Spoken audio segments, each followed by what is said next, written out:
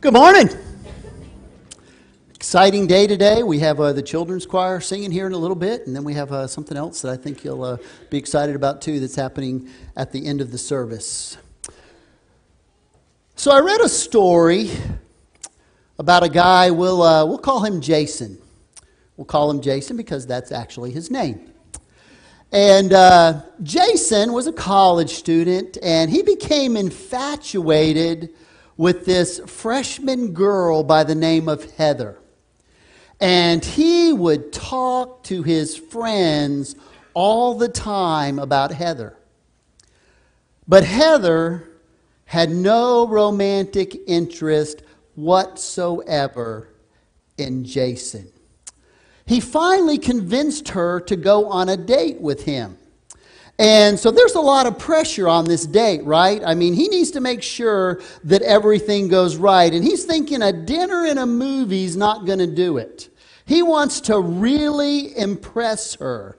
And while Jason was very intelligent and Jason had a great sense of humor, you wouldn't describe him as being much of a physical specimen of a man. He was downright scrawny. So to kind of impress her and make her think that he was a man's man, he and his buddies come up with this plan. And the plan is, on this first date, that about dark, he and Heather are going to go to a local park, and then his 5 friends are going to show up, and they're going to mug them, and he will fight them all off. This is a terrible idea, right? Like, don't ever do this. So the night rolls around, and sure enough, he's walking with Heather when his 5 buddies drive up in a car, and they slam on the brakes. They jump out in black outfits with ski mask on, and the whole ruckus starts, and Heather runs up screaming, and he stays behind, and it's like WWE. People are wrestling, and fake punches are being thrown, and some that were not so fake. And finally, after a couple minutes of this, one of the guys yells, "This guy is too much for us! Let's go!" And so they leave, and they leave Jason basking in his glory, the knight in shining armor, so to speak. Again, is that not a terrible idea? I mean, like, what if there would have been some gun-toting good Samaritan close by carrying a weapon? You know, somebody could have got killed in this. But anyway, here's the rest of the story. Jason and Heather ended up getting married. They have 4 children. They're missionaries to Italy. But it all started like on a lie, right? Like it all started on something that wasn't true. It wasn't real. They were just putting on a show, trying to make her think that he was stronger than he was, that he was somebody that he wasn't. And I think that happens sometimes in our churches. That we put on a show, and we try to mask the lack of power that we have from God by just putting on a good performance, maybe a good show, and then kind of hoping that nobody will notice that there's not really any real depth to us. If the show and the performance is somehow good enough, we can overcome that. That we don't really have a solid foundation. I think sometimes we do that in our personal lives too. We try to make people think that we're more spiritual than we are. And maybe we do that by just the things that we say and that kind of thing. Or maybe it's our social media post or whatever. And we hope that we're fooling people and that they'll think that there's really some spiritual depth to us, but there's not. We're putting up a good front, but there's nothing there. And so one of the things I've tried to ask you to kind of grapple with in this series is the fact, if the Holy Spirit was to leave our church, would we even notice? Or would it just be business as usual? And on a personal level, if the Holy Spirit was to leave your life, would you notice? Would anybody else notice? Because we see in the New Testament church, and we're going to study some more about the church this morning over in the book of Acts, that the New Testament church was completely dependent on the power of the Holy Spirit. It wasn't a performance. It wasn't a show. It was the power of the Holy Spirit. And I quoted A.W. Tozier last week. He made this statement: if the Holy Spirit was withdrawn from the church today, 95% of what they do would go on and no one would know the difference. If the Holy Spirit had been withdrawn from the New Testament church, 90% of what they did would stop and everybody would notice. So we want to understand as a church what God has called us to do, and that takes the power of God to accomplish that. And as followers of Jesus Christ, we need to understand that we can't be the followers of Jesus Christ that we need to be if we're not depending on the power of the Holy Spirit. None of us want to be just putting on a show or putting on a performance. So we're in the second week of this series called Holy Spirit, Wind and Fire. And so last week we talked about the Holy Spirit being a real person.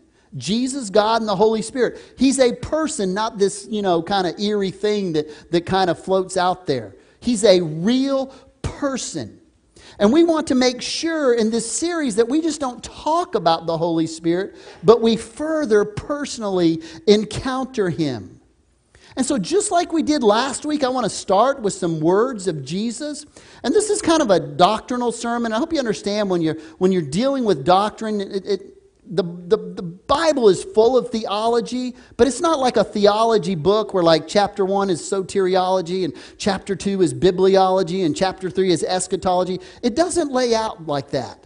But as you put the whole thing together, you come up with a very systematic theology. And so we're going to be in different places today just because it's kind of a doctrinal sermon, and that's kind of what it calls for rather than being in just one passage. And I mentioned to you, I want to start with some words of Jesus over in the book of Acts, chapter 1, verse 8. And he's getting ready to leave his disciples. And he says, "You will receive," and there's that word that we're talking about this morning, power, when the Holy Spirit comes on you, and you will be my witnesses.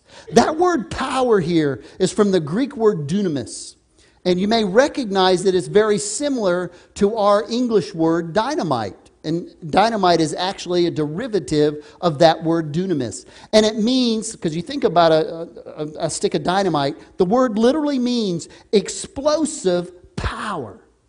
And as you look into the book of Acts, the story of the early church, you see that the power of the Holy Spirit is consistently tied to what goes on there. And the power of the Holy Spirit is not used for one's own personal gain. It's not used for your own benefit or for show.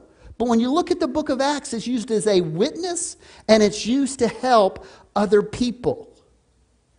What God asks us to do, we are not called to do under our own power. But isn't that what we try to do a lot of times? We want to just try to do everything on our own, this independent spirit that we have. And that's not the way it's supposed to be. I mean, it would be like you have a car and it's fully gassed up and it runs fine, but instead of driving it, you're pushing it around. Or you're working out in your garden and instead of using your tractor or shovel, you're out there with a spoon. Or you got a beautiful sailboat. It's got a beautiful sail on it and the wind's blowing and you're using the row, the oars. I mean, it doesn't make sense to live life that way. But that's what we do a lot.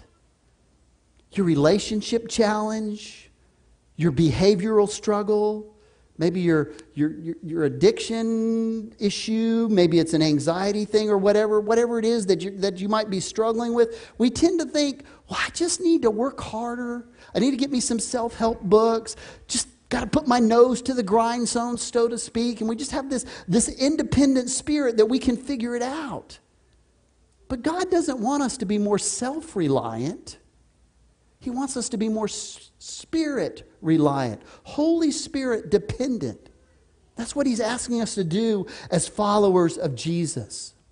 There's another passage. It's also written by Luke. Luke wrote Acts, and of course he also wrote the Gospel of Luke. And there's another passage when Jesus is leaving this earth. It's the same event. And Luke says this in Luke chapter 24, verse 49. Jesus said to his followers, "And now I will send the Holy Spirit, just as my Father promised. But stay here in the city until the Holy Spirit comes and fills you with power from heaven." Jesus says, look, don't do anything until the Holy Spirit comes. Just wait here.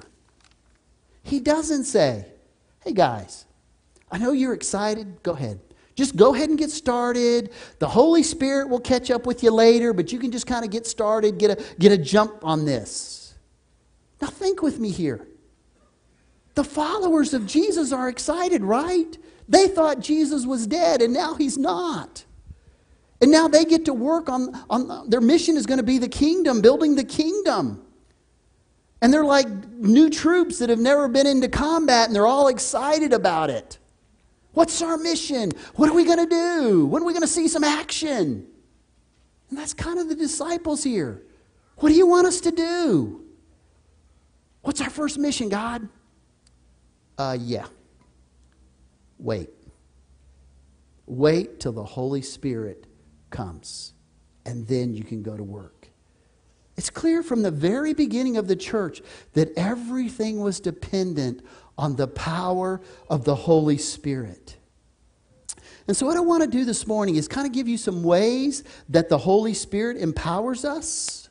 I mean, there's all kinds of ways. We could be here all day talking about it, but I just want to pick out a few ways to look at this morning about how the Holy Spirit empowers us. The first is this.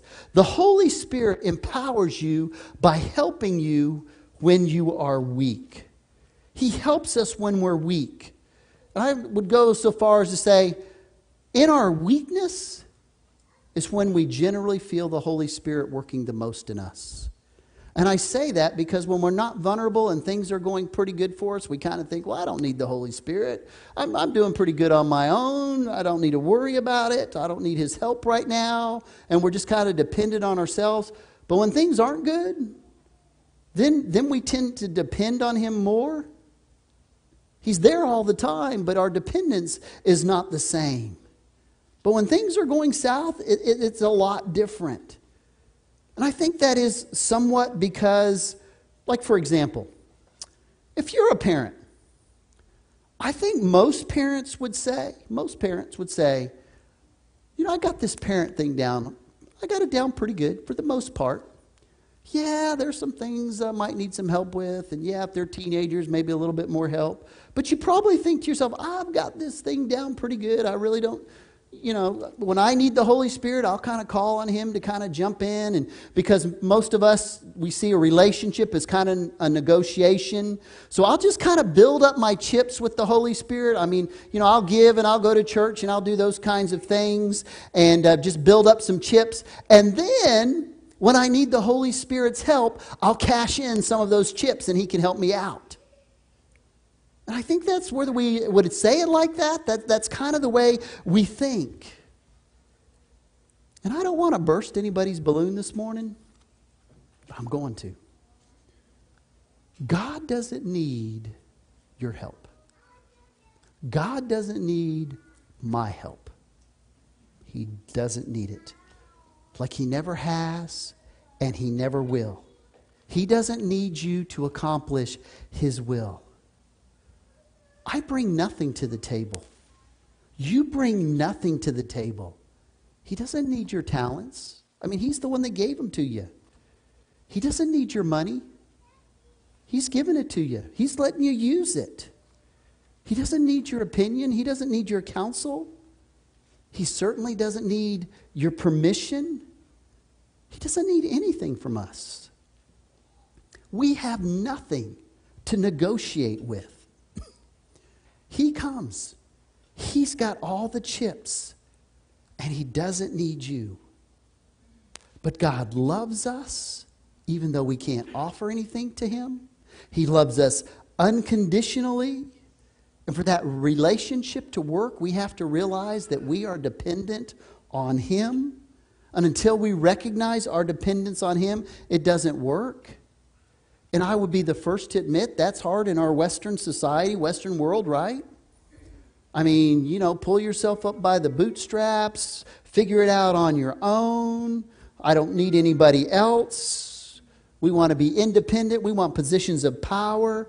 We don't want to be needy in a relationship. So that makes it really hard for us sometimes to be dependent in that relationship. It's interesting if you study church history, even today, church growth, explosion of Christianity, usually happens when the church is under persecution. Because it's during those times everybody realizes it's just about God. There's nothing we can do. When governments are oppressing the church, when things are going bad for the church, that's when things really go well. Because they depend on the Holy Spirit more to get them through it. So that means you and I, when we're in a position of vulnerability, when things aren't going good, God will empower us. A few years ago, I'm sure most of you remember this, we got a few inches of the white stuff that we weren't expecting. You remember it came down in an afternoon? Excuse me just a moment.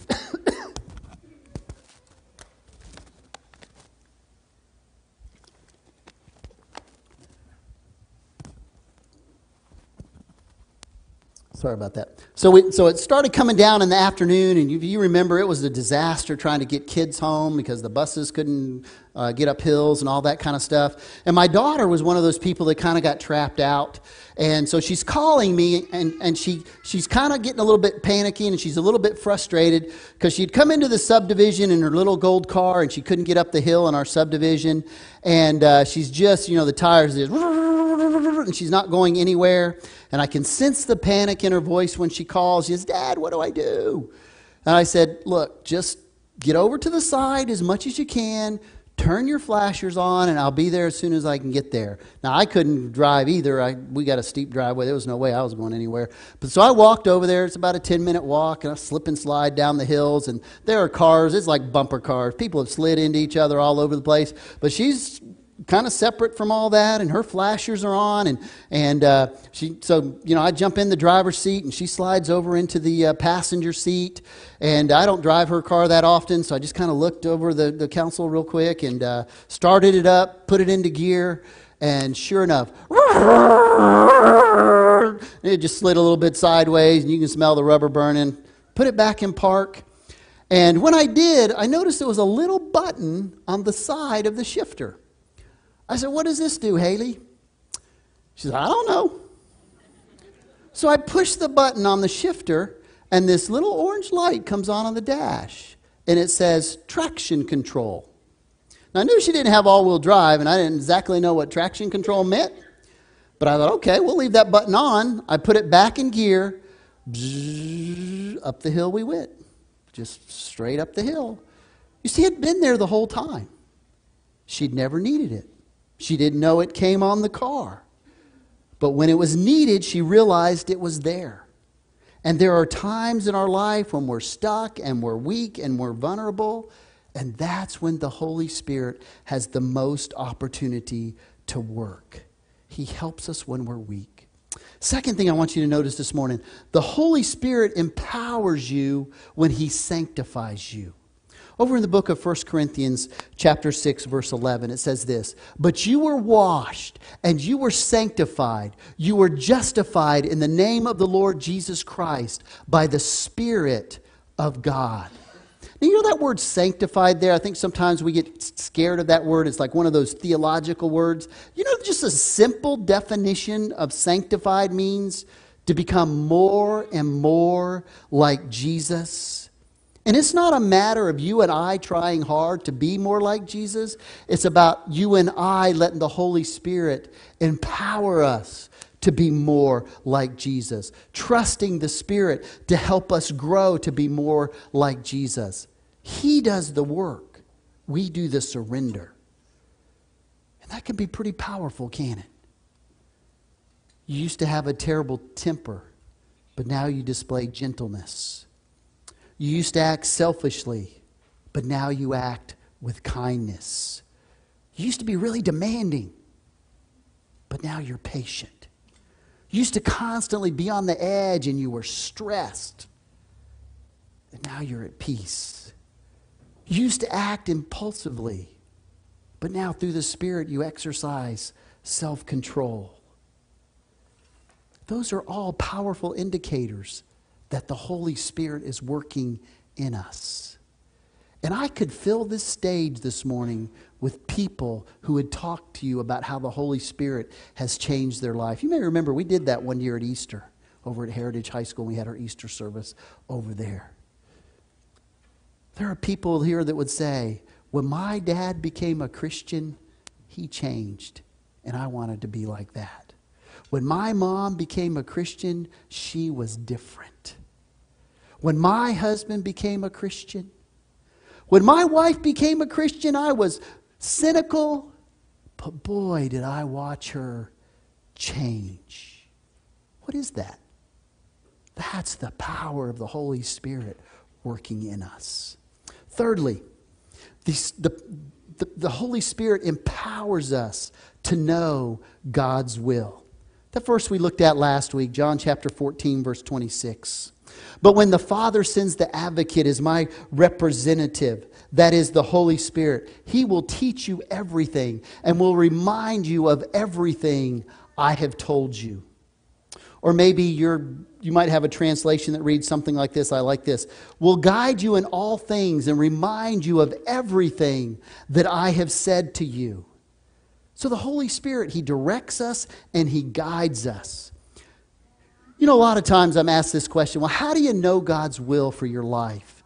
And those of you who have ever worked with youth or in any capacity, I know Billy gets this question a lot. Well, how do I know what God's will is? That's a great question. That's a question you should be asking. But a lot of times it's not so much about God giving you some kind of crazy revelation. It's about a relationship. That you're walking in step with the Holy Spirit, and then He'll show you what His will is. I mean, you certainly see that in the book of Acts. Over and over, the early church, the Holy Spirit is guiding and directing them. The Holy Spirit is mentioned over 50 times in the book of Acts.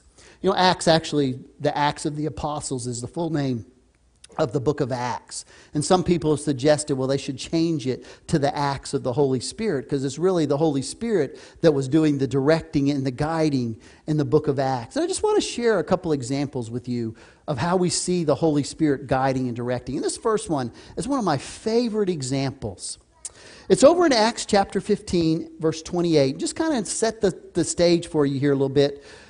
There's some new Gentile converts. And so they're writing a letter to these Gentile converts to kind of give them some instructions on how to grow and their faith. And there's this little phrase in the letter, and I love this phrase, Acts 15, verse 28. It seemed good to the Holy Spirit and to us. I love that phrase. It seemed good to the Holy Spirit and to us. Like, no, there wasn't a bolt of lightning and a boom of thunder and the earth shook and God told us that's what we needed to do. No, it seemed good to us. It seemed good to the Holy Spirit and to us. That means they were walking with the Holy Spirit. They knew that's what God wanted them to do. This is more of a relationship than a revelation. There's another example in the book of Acts chapter 8. And it's Philip and the Ethiopian eunuch.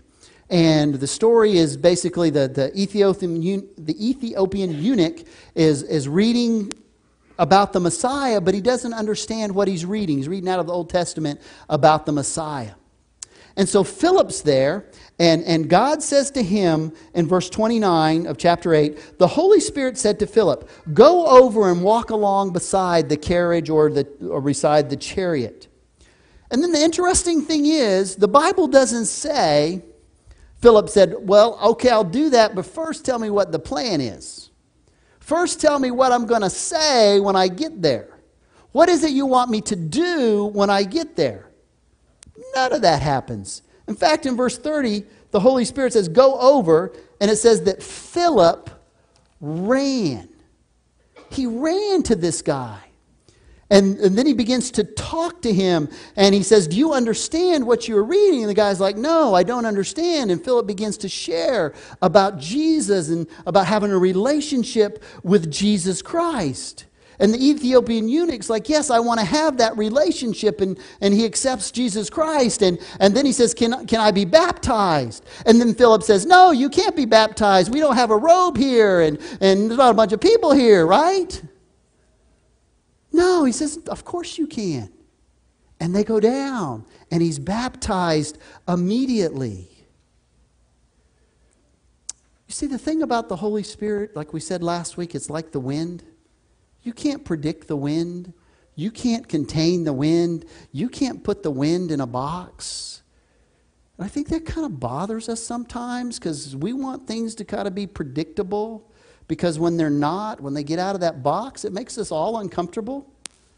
Or a lot of us. That's why when we hear things about change, it makes us uncomfortable because all at once, well, things aren't so predictable anymore. But that's the way the Holy Spirit works. He's not going to be put in a box. He's going to push us out of our comfort zones sometimes.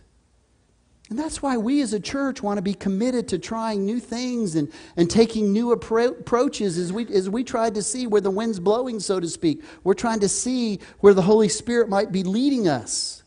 We don't want our programming and our plans and our traditions and opinions to be more important than what God might be showing us, what the Holy Spirit might be telling us. Now, we're not saying we throw everything out. But we're saying we need to be sensitive. I need to be sensitive. You need to be sensitive. Where is the Holy Spirit leading us? I mentioned baptisms earlier. You know, the scriptures there's some things about baptism that's pretty unclear. I mean, there's some things that are definitely clear about immersion and things like that, and you do it after you've accepted Christ, and it's a symbol. Those type of things are pretty clear. But there's nothing that says what you're supposed to wear, who's supposed to do it. And so a few years ago, we started offering dads the opportunity, hey, would you like to baptize your child? You know, when a child comes forward or teenager or whatever and wants to accept Christ. Some dads love to do that, and they're excited about it. Other dads, and I perfectly understand this, they're not comfortable in front of a mic. That's not their thing, and that's fine too. Either way, we're just excited that a person's being baptized. We also... For years, it was always the white robes. Nothing wrong with the white robes. We started giving people an option. We had these T-shirts made, and I wish I'd have brought one in here, but it basically talks about having your life transformed. And you get to keep the T-shirt if you want to be baptized in the T-shirt. And then you can wear that to school, you can wear it to work or wherever, and it becomes a witnessing tool. What does that T-shirt mean? What do you mean by transformation, that kind of thing? And it's just a witnessing tool. Some people love that. Other people are like, no, I'd just rather be in the robe. Either way, we're fine with it. We're just excited about it. And we baptized people in swimming pools, and we baptized people in the ocean. And years before we ever had this baptistry, they baptized people in the Chickamauga Creek over here. I've seen pictures of it. Johnny Jennings, one of our older church members, 1941, there's a picture of him being baptized in the creek over here in Chickamauga Creek. We just want to be sensitive to what God is telling us and where He's leading us. We want to give opportunity to respond to what God might be telling us. And let me be clear. We are always going to ask the question, does whatever we're thinking about align with Scripture? Is there anything in the Bible that would prevent us from doing this? We stand on the Bible as the foundation, and there is some freedom there. But our prayer is, don't let our programming, don't let our traditions, don't let that kind of stuff get in the way. Don't let our opinions be the determining factor. We want to keep in step with the Holy Spirit. But we want to test everything through the lens of the Word of God. And the Holy Spirit will never contradict the Bible. You know, sometimes you hear people say, well, God told me, or the Holy Spirit said. And we don't want to dismiss that. Just, well, that's just, we don't want to do that. But what we do want to do is look at it through Scripture. Does it match up? That leading that you have, that thing that you think God's telling you, does it match up with Scripture? So I got a spam I know all y'all get spam. This came on my cell phone. They're going to play it for you. It's a little bit scary. I bet some of you have probably had this same call. Could you play that for us? Serious emergency and time sensitive. We are calling you from the investigation team of IRS. We have just received a notification regarding your tax filings from the headquarters, which will get expired in next 24 working hours. And once it gets expired, after that you will be taken under custody by the local cops, as there are 4 serious allegations pressed on your name at this moment. We would request you to get back to us so that we can discuss about this case before taking any legal action against you. The number to reach us is... Anybody ever get that? Anybody else in here? Yeah, I figured some of you had. That's a little disconcerting, right? You hear him tell you the local police is coming after you from headquarters. I don't know what headquarters, but headquarters somewhere. It's a little disconcerting too when you listen to that and you wonder, who's teaching grammar to IRS agents these days, right? I mean, it's just a mess. But I listened to that and I wasn't nervous at all. It didn't really make me too apprehensive because I knew it didn't match up with what I know about the IRS. The IRS is going to send you a bill before they call you. And the local police aren't going to show up. The IRS agents are going to show up. At least that's what I've been told. I don't know this personally. But that's what we know. And that's how it works. So I see the inconsistencies in this message and I hear that voice and I say, well, this doesn't match up to what I know to be true. So that's why we check things through the Word of God. Not our opinions, not our preferences or feelings, but that the Word of God guides us. And we want to be careful and we want to be cautious. A couple times since I've been here, it's happened twice. Once it was before the service and then it happened once during the invitation. Somebody has come up to me and the words basically were this: God has told me that I should sing on this stage this morning. Now, that's a little tricky, isn't it? And my response, and I said it with a smile, and I wasn't really being sarcastic. Well, when God tells me, then we'll do that. We'll roll with it. I mean, I wasn't being mean. But that, we have to check things out, and we have to be careful. Fourth one, the Holy Spirit also shows His power by giving you gifts from others.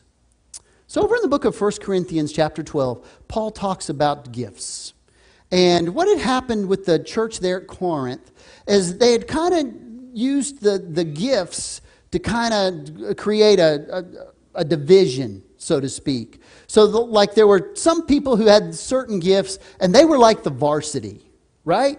And then other people, their gifts weren't looked at so highly, and so they were kind of the JV team, right? So you could be on the team, but you're on the bench. And so it was causing some real problems there. So Paul is addressing them. And it's real interesting that gifts would be dividing these people, because when you think about it, that's just ridiculous, because the purpose of the gifts is to unify us and to benefit each other. And it's important that we understand spiritual gifts are not for our benefit, they are for the benefit of other people. And the Holy Spirit is not in the business of drawing attention to you. The Holy Spirit is about bringing unity and about bringing blessings to others. So beginning in verse 4 of chapter 12, Paul begins to address this. And he says there are different kinds of spiritual gifts, but the same Spirit is the source of them all. There are different kinds of service, but we serve the same Lord. God works in different ways, but it's the same God who does the work in all of us. And then he says, a spiritual gift is given to each of us so that we can, there it is, help each other. Paul's saying, look, there's no room for pride here. There's no room for self-righteousness based on the gift that you've been given. It's like, look, you didn't choose this gift. You didn't pay for this gift. God gave you this gift. And it's not for you. It's for you to use for the benefit of other people. And in Scripture, you never find where we're told to seek an experience, a certain gift, or a certain proof as evidence that we have been filled with the Holy Spirit. It's not in there. Again, verse 7, a spiritual gift is given to each of us. Why? So we can help each other. And he goes on to talk about the different gifts, which would take too long this morning. That'd be a whole other sermon series. But he kind of goes into that and explains all the different gifts. And then in verse 20, Paul begins to clarify what he's saying by using a metaphor of the human body. He says there's many parts, but they're all important. And the function of each part matters. And so he begins in verse 20. Yes, there are many parts, but only one body. The eye can never say to the hand, I don't need you.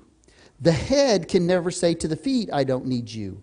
Verse 29, are we all apostles? Are we all prophets? Are we all teachers? Do we all have the power to do miracles? Do we all have the gift of healing? Do we all have the ability to speak in unknown languages? Do we all have the ability to interpret unknown languages? And then he says, of course not. So he's like saying, no, there are lots of different gifts, and we're to use them to unify the church and to bless other people. So our prayer when it comes to gifts is, God, show me what my spiritual gift is, and then show me how I use it. How do I use that in your local church? How do I use this for your kingdom? Here's what I want to do this morning as we end. Last week we talked about the person of the Holy Spirit, and I just kind of gave you a very simple homework assignment. I said, just make your prayer this week that God would show you him as the person of the Holy Spirit, that you would just ask God that, because I think, like I said earlier, we think so much about essence and stuff, but he's the third person of the Trinity. The Father, the Son, the Holy Spirit. It's the third, it's a person. So I asked you to do that last week. I've got another really simple assignment for you this week. Would you just ask God this week to just fill you with his power? Not some mystical kind of thing, but just a surrender on your part and a yielding to him. You know, this is what I do in the morning, and maybe this works for you.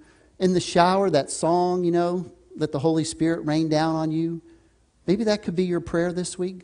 God, you're standing under the shower every morning. God, would your Spirit just fill me this week? Would you just make me more conscious of what you want me to do so that I'm not just living for myself? Simple prayer, and maybe doing that in the shower, you'll make the connection as you're in there, and the rain, the water will start coming down. You're like, oh yeah, Pastor talked about. And maybe just use that as kind of an idea to remind you, just asking for the power of the Holy Spirit and being in tune to what he wants you to do. Would you pray with me, please? Father, we thank you for your word, and we thank you for how your word is sharp, and it cuts us, and it changes us, and transforms us. And Father, we thank you for the Holy Spirit. And Father, we're talking about a subject that a lot of times we kind of avoid because maybe we're afraid of being put in a different camp or something, or not getting it right. But Father, there's so much to the power of your Spirit. Help us to live that way. Help us to not be using a spoon when there's a tractor there, or oars when there's a sail there. Help us to sense your presence and to submit to it, and Father, to do the things and live the life that you want us to live. Help us just to be sensitive of that this week. Father, thank you for loving us. Thank you for everybody that's here today. I just pray now as we come to this commitment time that, Father, just move in our presence, convict us, talk to us. Pray these things in Jesus' name.